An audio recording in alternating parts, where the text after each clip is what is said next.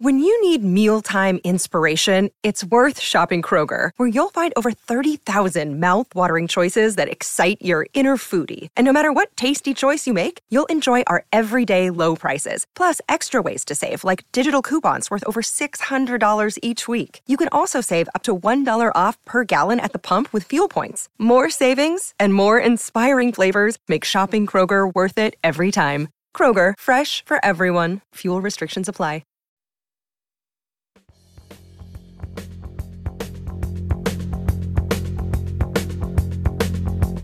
Lido missed the boat that day, he left the shack, but that was all he missed, and he ain't coming back. At a Tombstone bar in a juke joint car, he made a stop, just long enough to grab a handle off the top. Next stop, Chi-Town, Lido put the money down and let it roll. He said, one more job, ought to get it.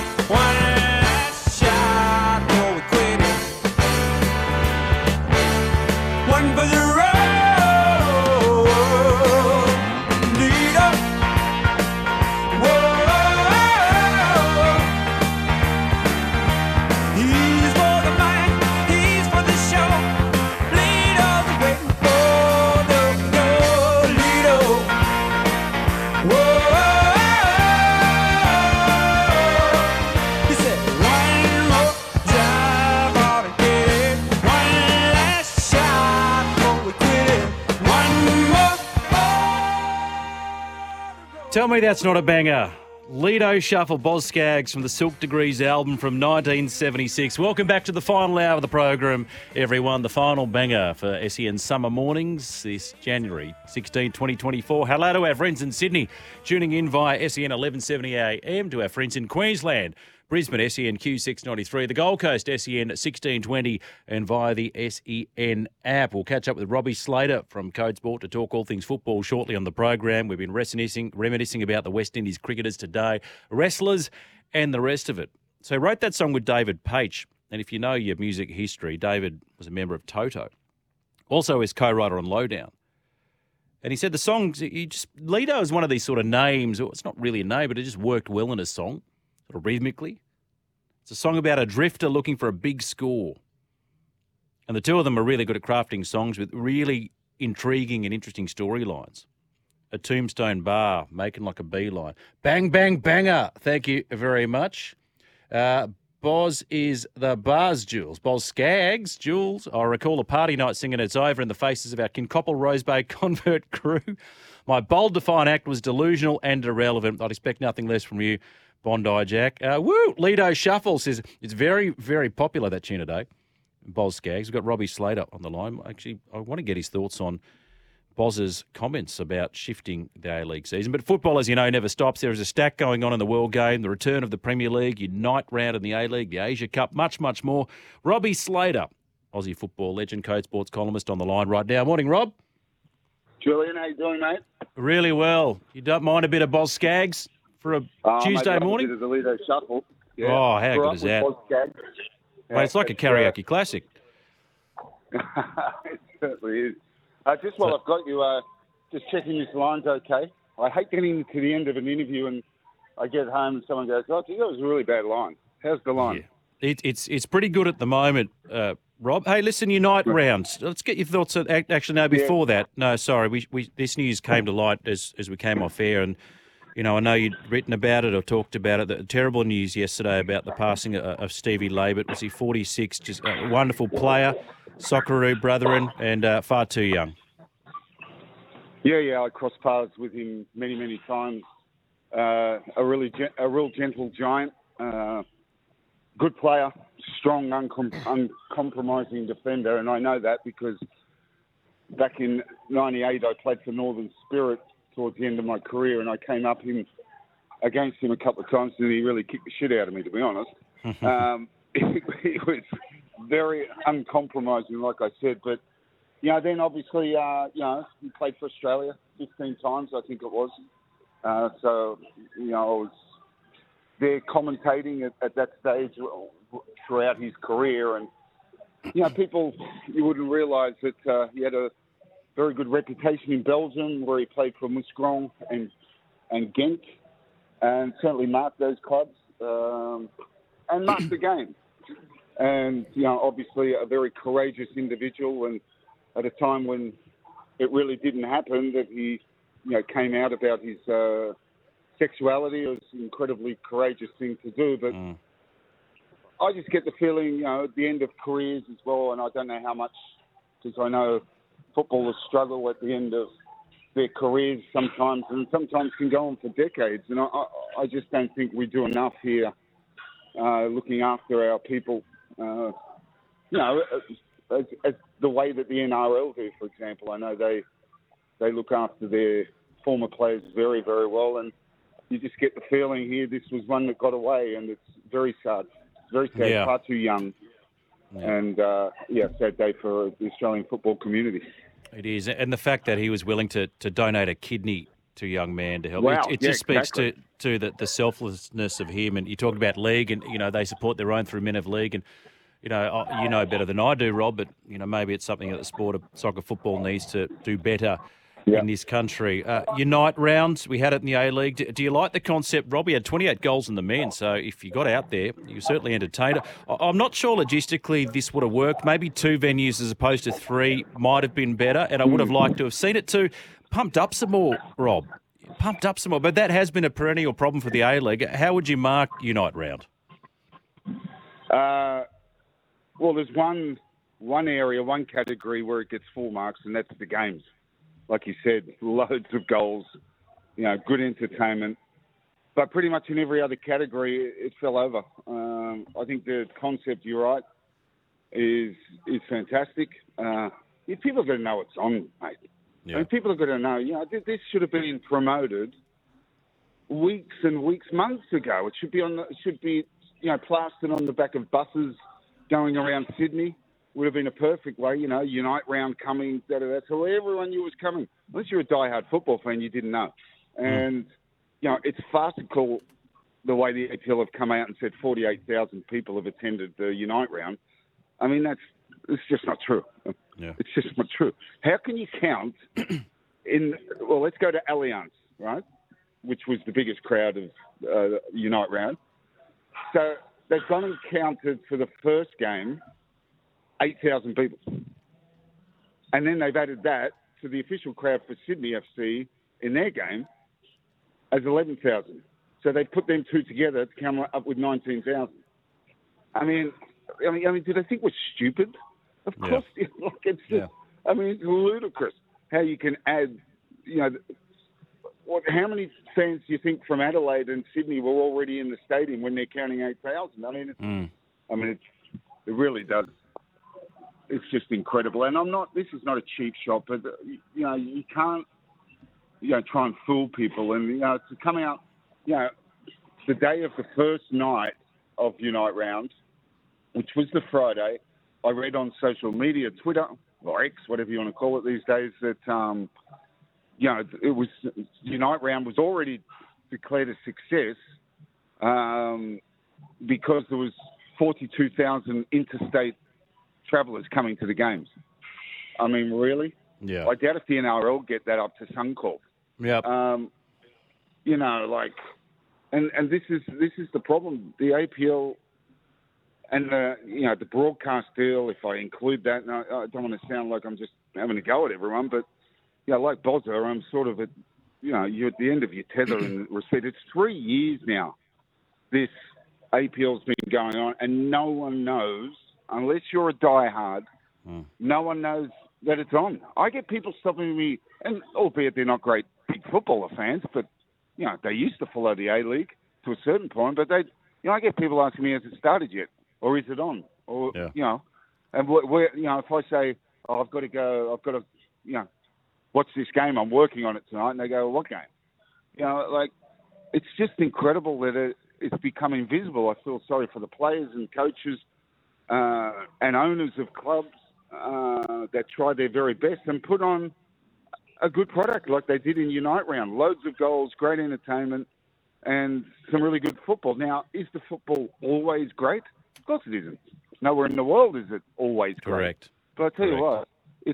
what, it's a pretty good product that's been a big disappointment now for the 3 years since the A-League and pretty much the APL split with the FA, and a really, really bad, in my opinion, broadcast deal that is run by people that really, I think, have shown that they haven't been able to come up with the right concepts for the game, and I think there's some troubled times ahead. You know, I live in the Parramatta region of Sydney. Combank Stadium was one of the venues. I wasn't there at the time, but I saw some photographs. Is there anything going on? It's like a ghost town. Where are the flags? Where's the promotion? You know, you should be amping this up and you're not. And, you know, Bozza said on this network, it's time to move the A-League out of the summer window. Yeah, pick up the newspaper. Do you ever see pages of soccer football? No. Summer's for cricket, summer's for tennis, beaches and holidays. He says the last thing on people's mind is the A-League. He has an issue with the broadcasting as well. He said, look, there's no Craig Foster on the coverage. There's no Robbie Slater on the coverage. Is it, do you think, Rob, because they don't want people like yourself on the coverage because you would hold the game to account? Is that the sense you're getting? Oh, 100%. And, you know, the decline of the APL can be directly linked to the broadcast deal where they went with 10 Paramounts. And again, this is not a personal attack on them. It's just a fact that they have no links to any other, you know, possibilities of, you know, broadcasting or using, for instance, like a better way to explain it is, you know, if you take Channel 9 and Stan, 9 has Stan and 9 are linked to the Sydney Morning Herald and The Age and you know, and radio stations, I think 2GB, and so they have this network. And if you look at Fox Sports, it's the same. It has a network, the Murdoch empire, if you want to put it, the evil empire of News Limited, has all the mastheads around the country, the Daily Telegraph, Courier Mail and Herald Sun, and they're all linked. And 10 Paramount don't have those links, so therefore, you know, they haven't had in the 3 years much coverage in that kind of respect, apart from this season where I must say, you know, News Limited, we have been covering the A-League on Fridays and Mondays quite extensively, but it's not enough. And the trouble is, when you accept a broadcast deal, it really, you know, hasn't lived up to what it was supposed to be in a financial gain for the game. I don't think it's been that at all. And there's no shows, there's no promotion, no one knows it's on, Julian. And like Bozza said, you know, and I get what he's saying. And yeah, in an ideal world, Julian, I think Bozza's 100% right. In a normal world where football could thrive, would be best suited in winter, because the games would be quicker. You know, everyone goes on about the EPL, the European leagues. Yeah, of course, it's freezing. It makes you want to run. You know, we get games kicking off 30 degrees plus, not conducive to free-flowing, athletic, you know, football at a pace that you when you turn on the television, you'll see from European leagues. But still, I think we do pretty well at it. But the problem is, for us, is that, and I was involved at Fox Sports for the first 15 years of the A-League, and I'm pretty sure that 10 and Paramount are the same. None of the networks want to run in, not interested in a broadcast deal in winter because of the other sports being there. So, you know, it's a problem.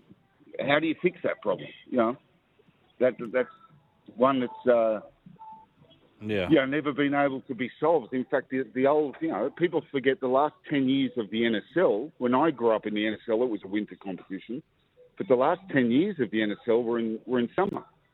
And then, of course, the A-League came along, and it's always been in summer. And you know, like ideally, I 100% agree, but is it possible? Is there somehow someone willing to go, okay, we'll take it on and we'll allow it to play in winter? Because there is a theory, just because you're a football fan doesn't mean you don't like the NRL or the AFL and vice versa. I know a lot of the Victory fans, which is the biggest supported club in the country.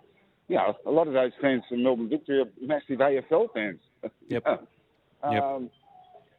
But you're right, Rob. Visibility is paramount, and they're suffering from a lack of that at the moment. Asia Cup, Rob, Socceroos got their campaign underway with importantly, 2-0 win over India. It's a problem that they're going to face, aren't they, particularly in this tournament? Hard to break down teams defensively. They're going to sit back.